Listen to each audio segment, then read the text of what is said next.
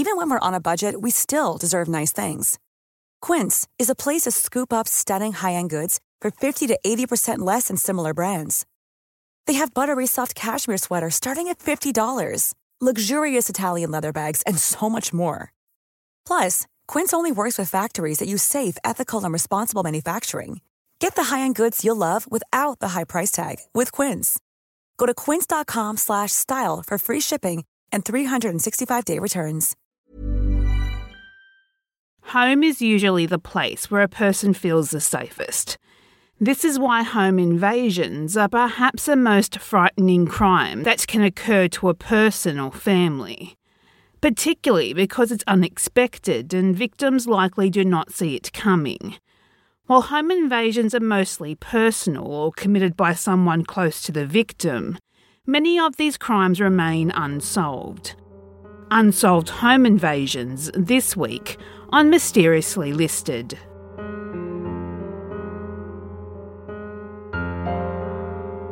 Number 5. Samantha Folsom. After not hearing from their 26-year-old daughter for 3 days, John and Jolene Turner went to Samantha Folsom's apartment on November 9th, 2011 to make sure she was okay. Samantha had a drug problem but didn't check into rehab as promised, and she hadn't posted on Facebook for more than a week. She wasn't returning their calls, which was now going straight to voicemail. They had a bad feeling that something was wrong. A maintenance worker let them into her home on Oxford Street in Lewiston, Maine. Inside, the TV and lights were on, but Samantha was nowhere to be seen. Then they opened a closet door by the front entryway, only to find Samantha's deceased body lying in the fetal position on the floor. It took more than a year for Samantha's death to be classified as a homicide. It was initially classified as undetermined, but police later reclassified her death as a murder. Her exact cause of death has never been revealed. When the investigation into Samantha's murder did finally begin, it seemed police had quite a few obvious suspects. Samantha's ex-husband, Jesse Folsom, and her current boyfriend. The only issue was both men were in jail at the time of Samantha's murder. Jesse was in jail for assaulting Samantha's new boyfriend, and her boyfriend was in jail for assaulting her. After both men were cleared, police had very little to go on. Samantha's case eventually grew cold, and police have not released any further information about a potential suspect to the public. This would be until a reporter for Maine's Portland Herald newspaper was able to dig up some new details about the case when he interviewed the residents of Samantha's apartment complex. Samantha's next-door neighbour told the reporter she was interviewed by the police, and she was shown a picture of a potential person of interest. The reporter stated that, quote, "Detectives came to her door and they showed her a picture of this person, and they asked her if she recognised this person," unquote. The person in the picture was a man with a dark complexion, wearing a shirt and tie and some sort of badge. It is unclear if this person is still a person of interest to the police, as he has never been publicly identified. Years have passed and no arrests have been made for Samantha's murder. Maine State Police have reportedly said they are still closing in on the investigation. But almost 10 years later, no arrests have been made.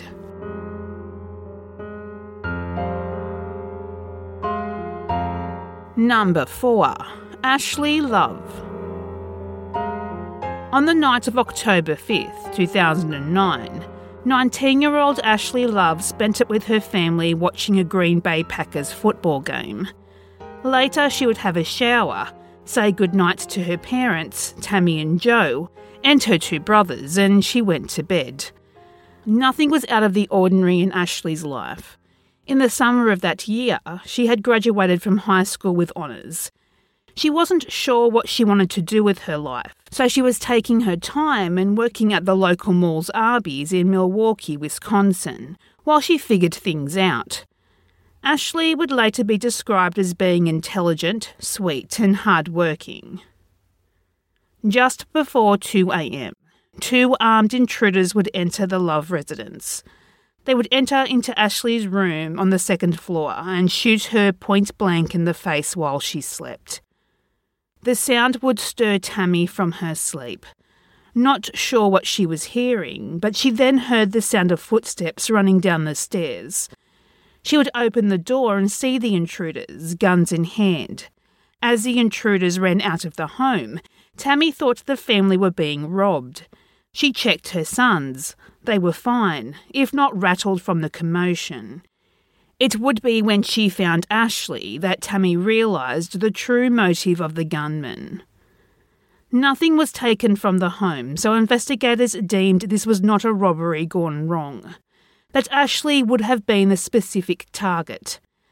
Tammy would later describe the intruders as being Hispanic, aged in their early 20s, of average height and build. Investigators scoured over Ashley's social media accounts to see if there was a connection to anyone matching the intruders' descriptions, but no new leads surfaced. Ashley's friends were no help either. However, in December 2009, investigators would discover a mystery man Ashley had met online. The two had actually met in person several times prior to her murder. Ashley's parents and investigators would make a public plea for this man to come forward. However, to date, he never has. The news that Ashley may have had a secret romantic interest came as a surprise to her friends, who would claim the close-knit group told each other everything. But did she have a reason to keep this man a secret? Still, Ashley's friend Joey would be quoted as saying, "They talk about people having a double life and stuff, but Ashley was way too honest to have a double life," unquote. Evidence was collected from the Love home, but what this evidence is being kept under wraps, due to this being an open and active investigation. Ashley's family mourns the loss of their beloved daughter and sister. They hope that one day her killers will be brought to justice. However, sadly, more than a decade later, her murder remains unsolved.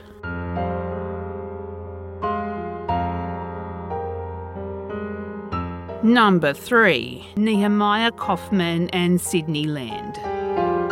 In June 2016, 20-year-old Nehemiah Kaufman and 21-year-old Sydney Land were just beginning a new chapter of their lives together. The two were in a happy relationship and had moved in together into an apartment in Las Vegas, Nevada. However, not all was smooth as the couple had hoped. Nehemiah had problems with some of his associates in relation to his drug use. One of these associates was a man named Shane Valentine. Valentine was a known pimp in the area, with prior arrests for assault with a deadly weapon and home invasion.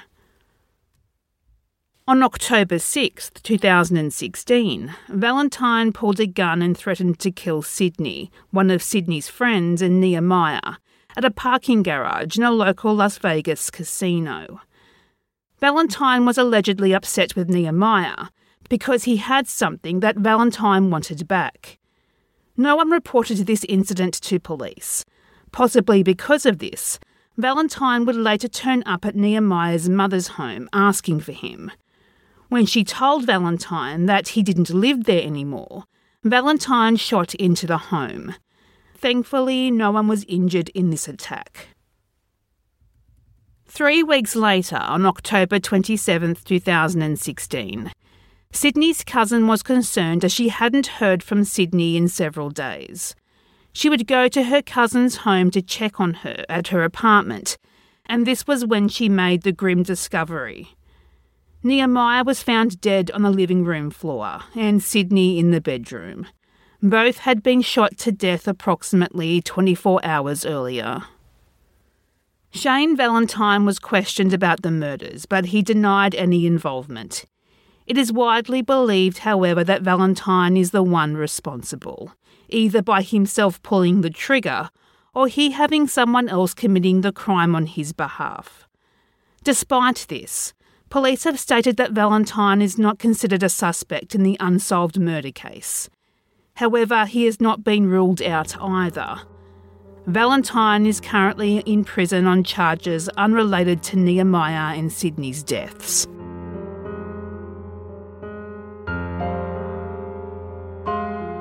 In 1956, Irma and Grigor Palacics, who fled Hungary with their young daughters for a better life in Australia. It was a struggle with the family at first, as they couldn't speak any English and they didn't know anyone. But they would buy some land on which they would build their own home, before selling it and starting all over again. This was a successful venture for them and they settled into life which they loved and they were happy. In 1962, their business would take them to Redhill, a suburb of Canberra. They bought some land and built the home they wanted to raise their children in, grow old in, and enjoy what would be their 5 grandchildren in. In 1997, a person or persons who have never been identified broke into their home. Irma and Grigor didn't trust banks, so they would always have a lot of cash in their home. In total, $100,000 would be stolen, plus some jewellery. No arrests would be made for the break-in. 1 year later, in 1998, Irma would be home to find 2 men wearing balaclavas in her garage. One of the men attacked her, and in the struggle, she managed to pull off his balaclava. When she did, he let her go, but promised he would return to finish what he started. Then he and his partner ran off into the darkness of the night. The ordeal obviously terrified Irma. She and Grigor decided to sell their beloved home and the couple moved to the neighbouring suburb of Mackellar. They spent a lot of money on security, but sadly, it would not stop what happened next. Saturday, November 6, 1999, at about 9:30 p.m. Irma and Grigor were enjoying a night in watching television when 2 men wearing balaclavas broke into their home. They tied up the elderly couple and beat them severely. The home invaders demanded to know where the money was. Over the next 2 hours, they ransacked the home and tortured Irma and Grigor. Then the 2 men left with some money and jewellery. After they were gone, Grigor, who was battered and covered in blood, he was able to free himself and call emergency services. Sadly, help would arrive too late to save 72-year-old Irma. The injuries she sustained were too severe and she would die at the scene. 73-year-old Grigor was hospitalised, but he would make a full physical recovery, although his emotional injuries would remain with him until his death a few years later. His final years were plagued with blame and guilt that he had let his wife down and didn't protect her. When the police investigated the murder, forensic experts discovered DNA from one of the home invaders. But police hadn't found the owners of the DNA, so no arrests were ever made. In August 2013, almost 13 years after the murder, the police announced they had what they thought would be a major break in the case. They said they were looking for 5 young men who broke into a mini golf course in 2010. They even released surveillance video of the break-in. But police did not explain how this was connected to Irma's murder 2 years earlier. That the DNA found in the break-in in the golf course belonged to the son of one of the men who had killed Irma. But then 11 months later, the police ruled out this DNA connection because of an error that had been made. The detective said that the familial DNA was a new technology and it was the first time it was used in Australia. And while there was a mistake in that testing, another DNA test was done and he confirmed something that the police always suspected, that the DNA found at Irma's murder scene was compared to the DNA found in the 1998 break-in, and it was a match. The police suspected that the break-in in 1997 and 1998 were connected to the deadly home invasion in 1999. Now the police had the proof that at least one man broke into the couple's home at least twice. There is currently a reward of $500,000 for information that leads to an arrest in the case. Irma's grandchildren are spokespersons for the family, and they have revealed their frustration at the lack of progress on the case and the lack of communication from the police.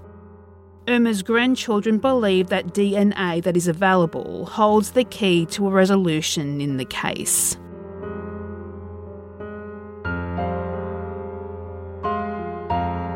September 17, 2007. 36-year-old Stephen Spina had grand plans to spend his Monday taking his girlfriend out for lunch, and then his 12-year-old daughter to a Yankees game.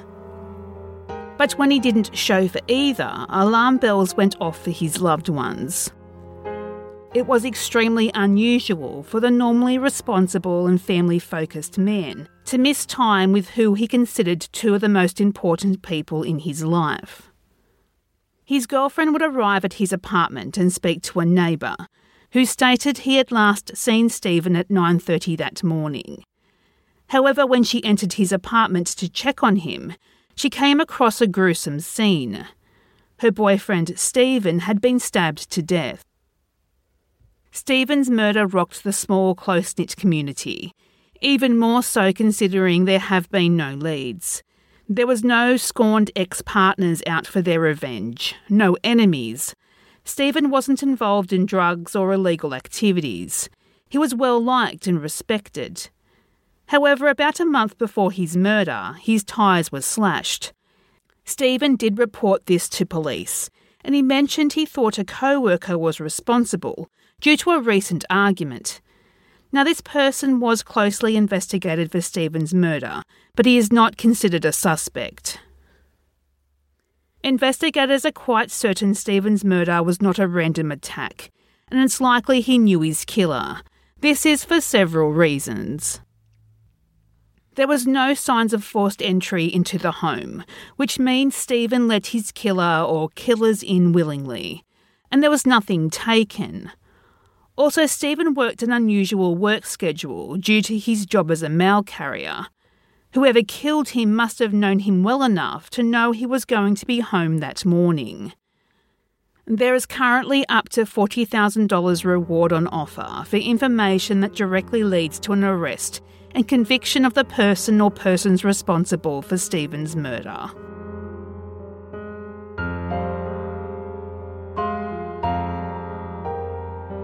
Do you have something you would like to see mysteriously listed? Do you have a particular theme that interests you? Message us on Facebook at Mysteriously Listed and on Twitter at Mysterious List. If you like what you've heard today, we would love for you to share this episode on your social media of choice. And if you are listening on Apple Podcasts, we would appreciate it if you could leave a positive review and subscribe so you don't miss an episode. Research, additional writing and hosting is by me, Ali. Music is by Mayu.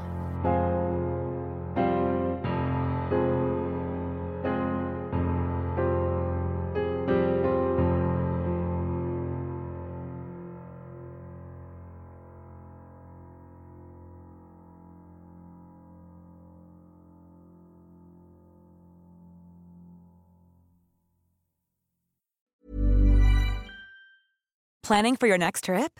Elevate your travel style with Quince. Quince has all the jet-setting essentials you'll want for your next getaway, like European linen, premium luggage options, buttery soft Italian leather bags, and so much more. And is all priced at 50 to 80% less than similar brands. Plus, Quince only works with factories that use safe and ethical manufacturing practices. Pack your bags with high-quality essentials you'll be wearing for vacations to come with Quince. Go to quince.com/pack for free shipping and 365-day returns.